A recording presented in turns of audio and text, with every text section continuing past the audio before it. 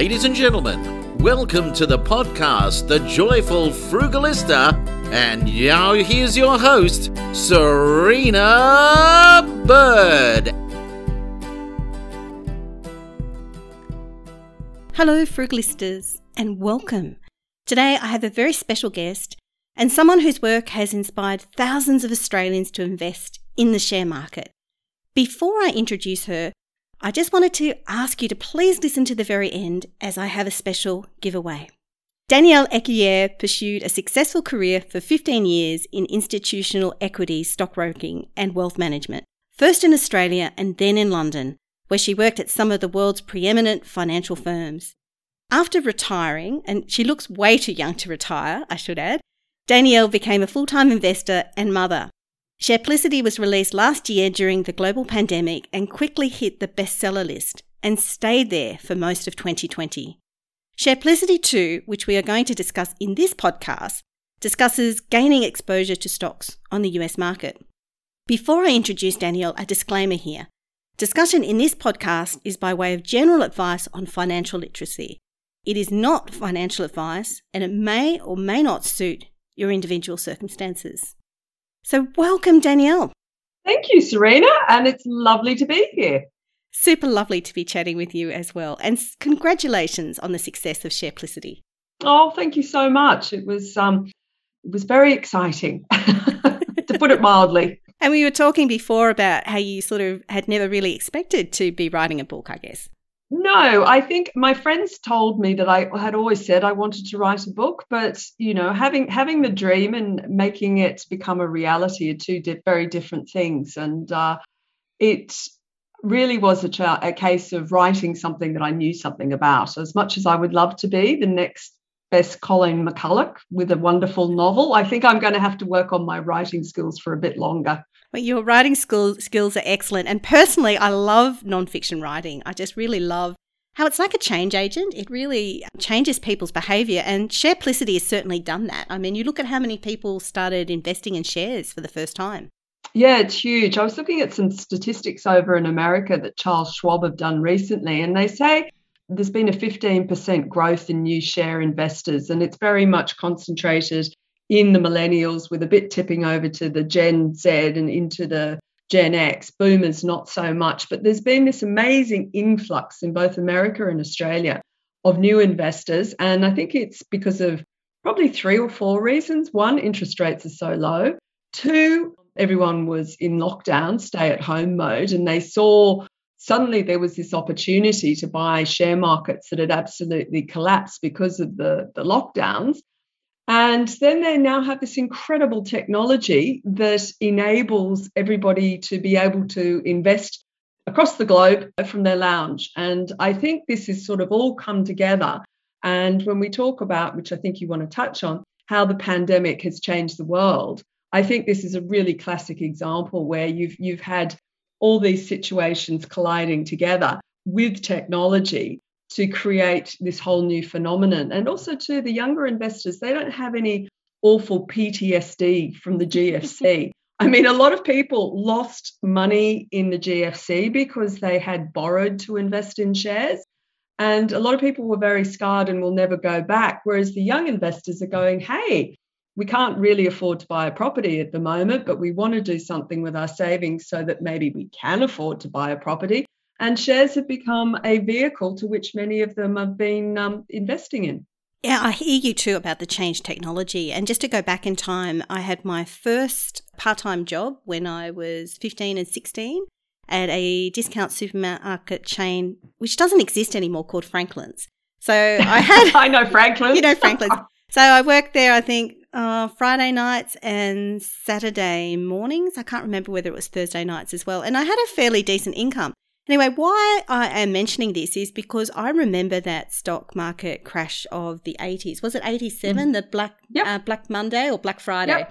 Yep. Black Monday. And I was round having a dinner with some friends of my parents, and they said, oh, you should buy shares. Actually, I still remember they told me to buy Westpac shares.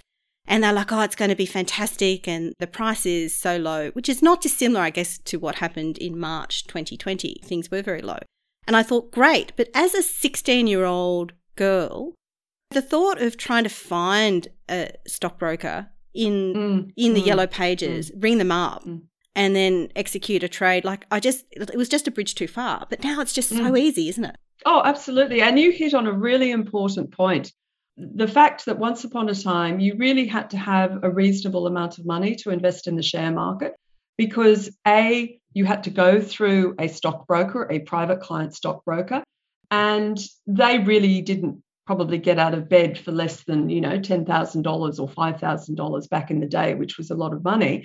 And B, the execution cost to actually do the trade was so expensive. So you had to have enough money to start with. And then when you bought the shares, you really had to sit on them for quite a while. But obviously, all these online trading platforms have totally changed the whole investing paradigm.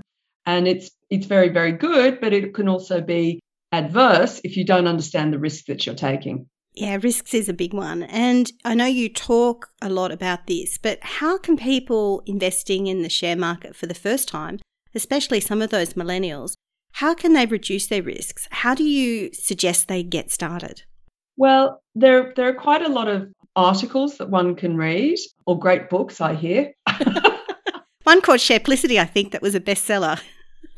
But jokes aside, I always suggest to people, it's the obvious answer to the question. You have to do your research, but I would suggest that they contact their friends and just start to suss out from whether it's their female or their male friends where they invest and start to get an idea of, because the whole process, it has to start with you and how much money you have to invest. And do you have the ability to continue to invest over a period of time?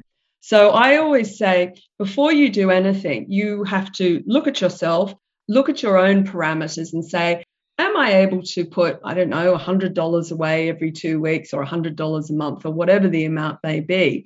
Because it literally is the amount of money that you have to invest will really determine what platform or strategy you take going forward. So the smaller amounts of money, you have lots of options in terms of, there's one called Raise that is an app. So when you go shopping, it tops up the amount, the change that you have left over, and it invests it in an ETF product. There's another one called Spaceship, which you can invest small amounts of money in, and that goes into managed funds. Or you can start an online trading account and you invest by amounts of 500 if you go onto CommSec, but CommSec Pocket, which will give you the option of going into ETFs, I believe, is an amount of $100 and much lower cost. So the first thing is, for everybody, you have to make the commitment saying you're going to save or grow your money by investing in the share market, but then you have to work out the amounts, and then depending on the amounts, will probably determine what type of platform that you take going forward. That's good advice, because I guess especially young people, they might not have large amounts to start with. Well, it really depends. I mean, I did some examples in the first book where I said you may be somebody, a lady that's got divorced, and suddenly you have this money, or hopefully you have money after the divorce. Not everyone does. Not everybody does. That's absolutely right. But hopefully the situation has been fair.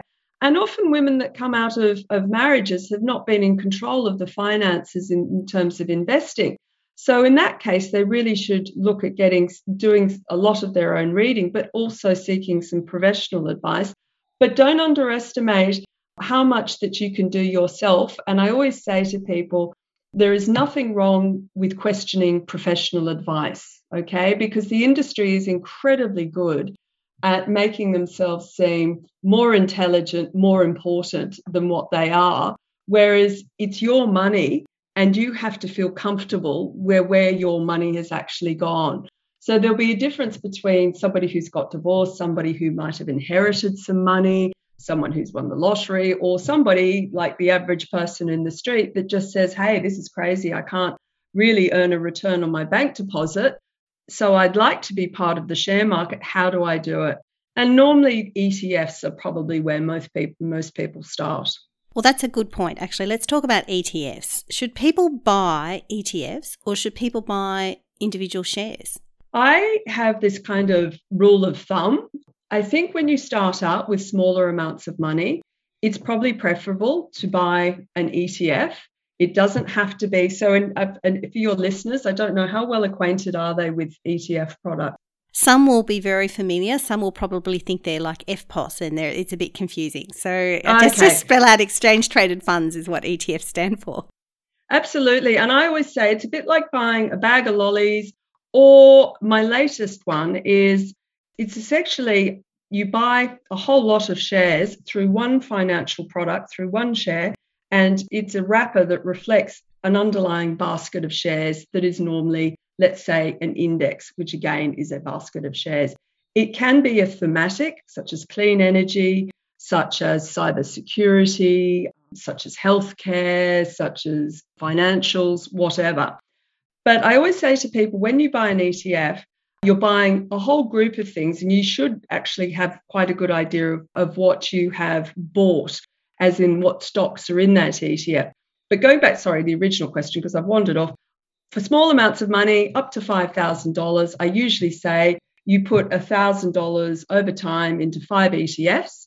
Post $5,000, you can start to look at adding individual shares. And the reason why you would add an individual share is you are trying to achieve a higher return than that return that you would receive on the ETF. So it's a bit like the icing on the cake or the cream on the cream bun. You're basically trying to grow your savings more aggressively by adding stocks. I guess everyone really likes to pick a winner, don't they? Absolutely. And the winners are wealth change makers. And the problem for most new investors is they hear their friends bragging about buying Afterpay, or once upon a time it was A2 milk. I made a ridiculous amount of money on A2 milk. And they go, oh, this is so easy. You just buy one winning stock and off you go to the races. But of course, it's not that simple, because with 2,200 stocks on the Australian share market, you know, picking that one sometimes can be challenging. Well, I guess especially too, because you want to pick it when it's really low right at the beginning before anyone else has picked it, right? Well, no, not really, because you could have bought Afterpay anywhere from $1, $9, $20, $50, even $70, because it's somewhere. I haven't looked for a couple of, a week or so, but I think it was around $130. The same if you'd bought, let's say, Amazon. I bought Amazon at $700 in 2016, and a friend of mine who's been in investing for years and years, she goes, oh, you can't possibly do that. It's far too expensive. It's gone up way too much. Well, it hit $3,500 last night.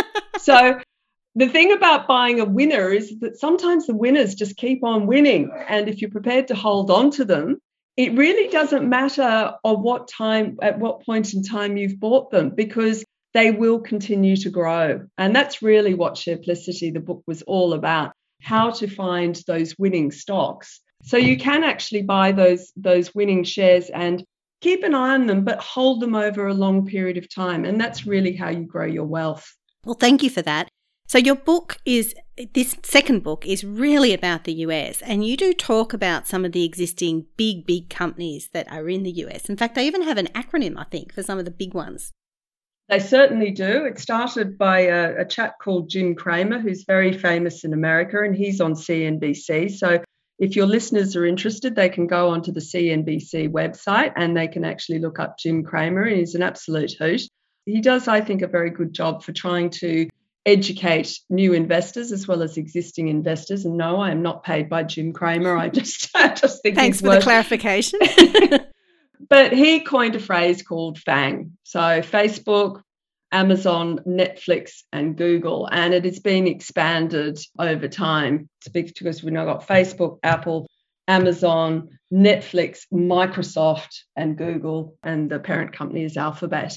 And they are all massive companies. With the exception of Netflix, Facebook just joined the $1 trillion market cap club. So when I talk about market capitalization, it's basically the value of the company in its entirety. So it's how many shares are on issue times the stock price. And these companies are ginormous. I've written a piece for somebody where I compare the GDP of Australia for the first quarter of this year, and it was 1.4 trillion US. Apple, I think, is around 2.6 trillion at this point in time. And that really puts it in context. These companies, I call them like the mega giants. They are stocks that people have been saying just can't keep on growing, and they just keep on growing. Good or bad, whatever it is actually just a fact that they can continue to move into different services, different high-end products, etc. They do indeed keep morphing into different things. And I mean, reflecting back, I think it was only about 11 years ago that I first got on Facebook, and this incredible change, it's just happened so quickly, really. Yeah, and you're right. It was, I think I first got introduced to Facebook around 2006, 2007. And it had been around for a while, but it's now, I think Zoom is the classic case in point. Nobody really thought of doing this type of video conferencing because you had to go to Microsoft Teams. I suppose there was Skype, but Skype had always been I find it a bit clumsy. And suddenly you've got this incredible company that makes video conferencing around the world so easy. And then a pandemic hits and everybody is absolutely using it. And I think the Zoom model is here to stay, and we will have these hybrid working situations where people probably have more flexibility. I think in terms of technology, it just continues to gather a pace across the globe. The Zoom boom, it's been phenomenal. And I know you had bought Zoom before the pandemic, and I know this because we'd had a brief discussion ahead of the Money Debates panel that we were both on last year. Who could have really predicted this? We knew that this was happening. We knew that there was a move towards people working remotely. But gee, the global pandemic has really changed things so quickly, hasn't it? Oh, completely. I think there was always that thing after September 11 that the world was going to change dramatically after September 11. It was the most horrendous. I remember I watched it all live when I was living in London and literally just sat there crying all afternoon as you kind of looked at the way the world works has changed forever. But in hindsight, we seem to adapt, move on. Everybody got flying again. But I think the pandemic has really, the impact is far more profound. I think we could have been warned as much as we were, and I think everybody would have seen that TEDx talk from Bill Gates about a potentially very dangerous pandemic. But of course, humanity is such that we tend to ignore these risks until that kind of hits us in the face. And let's face it, it's not only us that we're ill prepared, but the politicians. But the one thing I will say is that humanity, I think, has rallied to the challenge and done an incredible job. And part of that incredible job is the resilience of people and of companies to be innovative and adapt and change quickly, so that it made the whole process of lockdowns and the way we were living more bearable. And I just think a lot of that is that pace of change is just going to continue. It's kind of like if you had to, there was a spark that has lit the fire. I think that has been the spark that is going to make the next decade one of the most, I suppose, innovative, and you will see some of the greatest change coming across the globe. A lot of people might argue they don't like that change, but I think it's coming, and I think it's incredibly exciting. And that's why I wanted to write the second book, because I think a lot of that innovation and technology can be captured more easily in the US markets, because that's where the US is one of the leading innovation giants, technology giants in the world. And whilst Australia does have some incredible companies, just because we're a smaller country, there's just not as many. Well, thank you for that. And that's a good segue actually to talking about some of the mega trends. And in your book, you have a whole chapter where you talk about what you see, and based on the analysis of others as well, some of the big mega trends going forward, and especially too in terms of US innovation, some of the sectors that are really growing as a result. Yeah, I've detailed quite a few of them, and it's interesting because there are a lot of them, but basically we're talking about e-commerce, still so much growth there. Everybody thinks, my gosh, it can't keep on growing. But when you look at the amount, I think it's up to 22% of total US retail sales that are done online. So there is the capacity to continue to expand. And I think any business that doesn't have a strong online presence really, really struggles now. Digitalization, and what comes with that, you've got online gaming. I know a lot of people mightn't like that. You've got online streaming of content. You've got the telehealth and digital medicine sectors, which are growing hugely. Online fitness, Peloton over in the US. Actually, I noticed last time I was near a Westfield in Bondi Junction, which I haven't gone back to for obvious reasons because of the outbreak of the COVID down here in Sydney. But a new Peloton store has just opened up in Bondi Junction. I mean, I have personally been doing online Pilates and yoga classes every morning for the last week because you can't go to a gym. Another huge one is the fintech sector. We've seen Afterpay as a classic example here in Australia. Small businesses. I don't know if you have your Square. I love my Square. I do have a Square. Sometimes it's a bit glitchy, but I do like it. Well, I've got a newer one. I don't know. I haven't had any glitches. Haven't sold that many books on it yet, but it was absolutely fantastic. That's one of the highest growth companies. There's a lot of fintechy companies happening over in the US and also in the UK. And then there's one software as a service or the SaaS model. Atlassian is a classic case in point, that incredible Mike Cannon-Brookes, Scott Farquhar company. And one of my favorites, because I could keep on going on and on and on, because you have things like edge computing, which is moving on from the cloud, that's to allow for the Internet of Things, but is clean energy and electric vehicles, which is one of my most favorite, passionate sectors, because there is just so much innovation and so much money going into these areas. Yeah, it is very innovative and it is very exciting. And as I said before, I have a particular interest in hydrogen and the potential for Australia's economy. These things are potentially huge.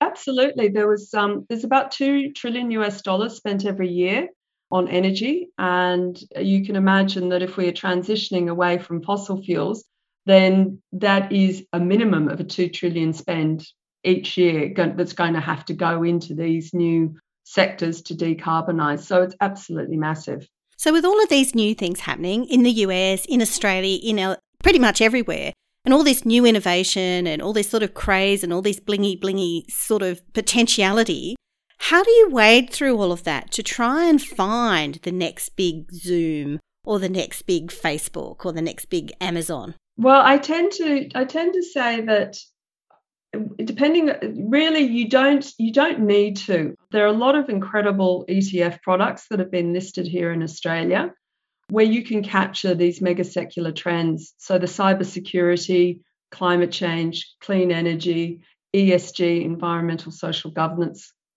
companies that are leading on that. So really, for most people, you don't have to zoom down. That's the bad use of the word, isn't it? You don't have to focus. You don't have to focus in on buying one specific company, unless you're like me, that would always probably have a Tesla share, because I just think, as quirky as he is, I do think Elon Musk is changing the world, and that is not a recommendation for everybody to go out and buy Tesla shares today. But no financial advice. Agree. Exactly. None of this is financial advice. This is me just talking around the themes and the opportunities for you. So I think that to make the most of these huge growth secular themes that are changing the world, again, doing a little bit of research, reading about it, and also just real life experience. If there's nothing wrong, like if you love using the product like Apple. I mean, I fought buying Apple phones for years, and of course now I'm a complete Apple devotee. Same with my son. He goes, I am not buying an Apple laptop. Absolutely no way, Mum. I've had enough of them. I'm going to buy a Huawei. So off he goes after he leaves school for university, and he buys himself a Huawei. It's great technology, but he goes, I prefer an Apple now, because he doesn't want the Microsoft product on the computer. But I think that don't underestimate, if you really love the products, then there is nothing wrong with investing in the companies. And that's another way that people can actually look at it. Broadly speaking, a fund manager the other day said to me, everybody should own QQQ, which is basically the NASDAQ ETF. And when you buy that, you're capturing all the large trillion-dollar companies. And that's basically what the NASDAQ's about. And it's kind of one of those ones that you buy and you just put in the bottom drawer and forget about. Thank you for that. Sounds like there's quite a few options there, including ETFs, in terms of getting in and not necessarily having to pick just that one that's going to take off. No, and that's when I go back to the point that I made in the beginning. When you're saving, you can start by buying So I'm just looking here. I've got a list in the book of Australian ETFs with US exposure.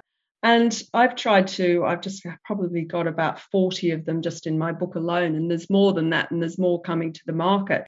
But I always say to people, you just don't want to hold an ETF that is representative just of Australia, because it's a wonderful country and small is beautiful, et cetera, et cetera. How can people find a bit more about ETFs that would be good to purchase to gain exposure to US innovation? Absolutely. Dare I say, there's a whole chapter on this in the new book. In the book, Shareplicity too. Absolutely. And I've detailed probably 40 Australian ETFs that have exposure to the US. But just to give people an idea, I read the other day, and I'm just checking to see whether or not I actually have it in my book. And I think I have been remiss and I didn't capture this one, but there's a nice one by Van Eck. So they're the ETF provider. And they have one called Quality Global Companies ex Australia. And the ticker code is QUAL. And that's got some excellent stocks in it and a very large representation of US stocks. So Shareplicity is very much an advocate for investing in those winners, as we discussed previously. Winning stocks typically have a set of characteristics that will apply across all different companies. They're normally what we call quality companies that can grow through the business cycles. And I tend to say to people that you want to capture those types of stocks in the ETFs that you buy. So when you buy, let's say, the ASX 200, you're buying a whole group of stocks, and you may not necessarily want all of them. It's a bit like when you buy a can of tuna and they've had huge fishing trawler nets out there and you've picked up some dolphins and some other things to get your tuna. Well, you'd be really upset about that. And that's why we're meant to buy tuna that's on the rod, caught that way, rather than the big fishing trawlers. It's a bit like an ETF. Sometimes you can buy and you think you're doing the right thing. But if you have an ethical disposition or an ESG focus, you could well swoop up some stocks in there that you don't really want to have, whether it's gambling or tobacco or coal or oil. And that's all I'm saying to people. You need to do a little bit of research and pick those trends that can grow, but also meet your own expectations of how you want to invest your money. Thank you for that. And I think for so long, a lot of people thought that they couldn't invest because investing meant that they were investing in companies they didn't believe in, like investing in this capitalist system that didn't always suit their own individual ethics. But it's so good to hear that this is changing. And in your book, you talk a lot about this incredible growth in ESG and your sense that this is going to continue. Absolutely. BlackRock, Larry Fink, he had an epiphany where he worked out climate change is one of the biggest risks facing humanity. And because he is quite open about just wanting to make money, he is now converting BlackRock to having an ESG screen through all of their ETFs and stocks. And it's called the Aladdin software. And so you can go online and have a look at that. And the thing about share markets and capitalism, it gets a very bad rap, and rightly so, because greed is allowed to run rampant. But when it turns its head because it is trying to make money and it's in the right direction, like decarbonising the globe or trying to invest for profit with purpose, which people can do, then you have to say this is actually probably one of the best systems we have to create positive change. I know that there's lots of negative stuff, but if you can create a better world, hopefully, with more sustainable products and a more circular economy with less wastage, and you do that because people know they can make money by doing this, then it's a much greater impetus than just trying to legislate, which is never going to happen. Well, you never know, but thank you so much for sharing that. And I have one final question, which is, do you have a Frugalista tip to share? Oh, we had a little bit of a chat, didn't we, about this one, we Serina? Did. Well, I have lived in Sydney, back in Sydney, and even when I was in London, I usually had a really small fridge because we didn't always have the biggest properties. And When my son and I were growing up, I had a beautiful old timber cottage, and I had quite a small kitchen, and I had a son that just used to eat. He was a rower. Oh my God, could he eat? But my fridge was so small, I couldn't do lots of shopping all at once. So I learned very early on that I'd do more shops daily, let's say, and just buy food that we knew we were going to eat. So my frugalista tip was buy smaller amounts regularly so you don't have food wastage. But it is very much dependent, because I didn't have a huge freezer where I could pre-cook huge amounts of food and put it in a freezer. And obviously the converse, that as you said, if you can buy in bulk and you can freeze it and then use it, then that's great too. But I just wasn't in that position. Well, I think you touched on something really important, which is it really depends on your circumstances. If you were living on acreage, for instance, you would be more likely to have that second big chest freezer. My in-laws live about half an hour away from the shops. They're on acreage. They're about 45 minutes out of Canberra. So when they go shopping, they do buy supplies because they don't go into town every day. They only go sometimes. But I'm in an inner Canberra location in an apartment. I don't have a big fridge. Storing lots of things is an issue for me, and it sounds like it's an issue or has been an issue for you as well. Oh, absolutely. The one time where I did have a big fridge, and if there's any younger or any mums with young kids, I was taught in London, it's this great thing where I would have cook-up days for cooking my son's food. And we do a salmon, big cook-up with broccoli and carrots and potatoes. And then I get the bar mix out and you smudge it all up, and then you tip it into ice cube trays. And then you put it in the freezer. And then I would do this with the salmon. I'd do it with the beef. I'd do it with the chicken. I'd do it with the lamb. And they all had like all this amazing vegetables and meat stuffed in. And I used to make all these ice cube trays. And then all he had to do was basically defrost one, and he'd have his incredible, nutritious dinner. That was about the only time when I did everything in bulk, because I had a freezer large enough for my son's ice cubes for his dinner. Well, it's actually really important for young children, especially when they first start on solids, because you know what's in it. I mean, a lot of the commercial stuff is just filled with sugar. Oh, yeah, no, we never did that. I made everything, absolutely everything. Anyway, you see how healthy he is and how strong he is. You'll realise that he's never not had a good meal.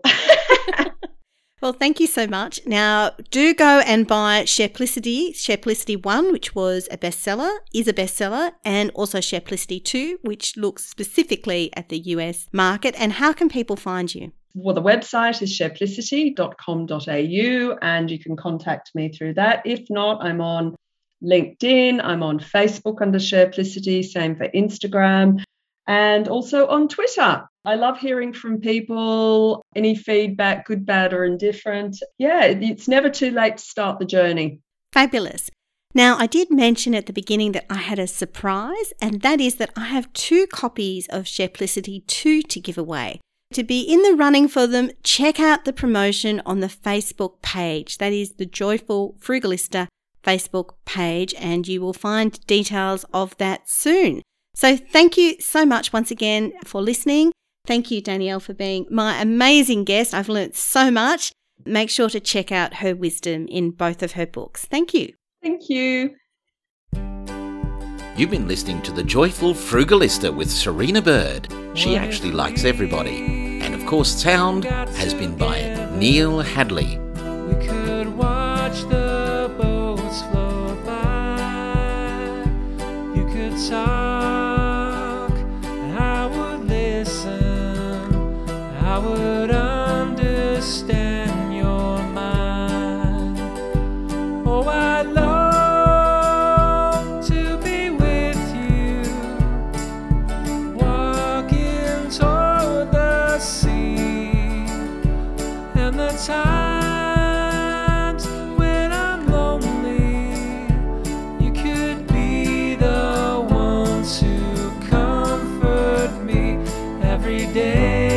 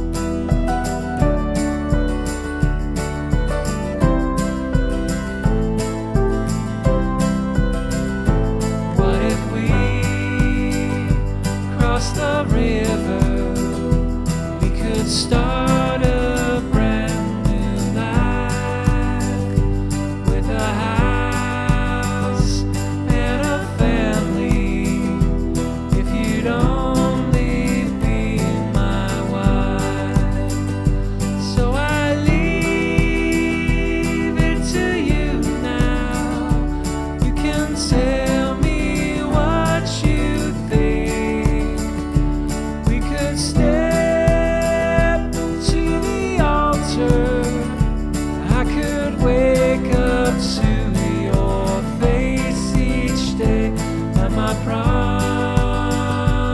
promise to you.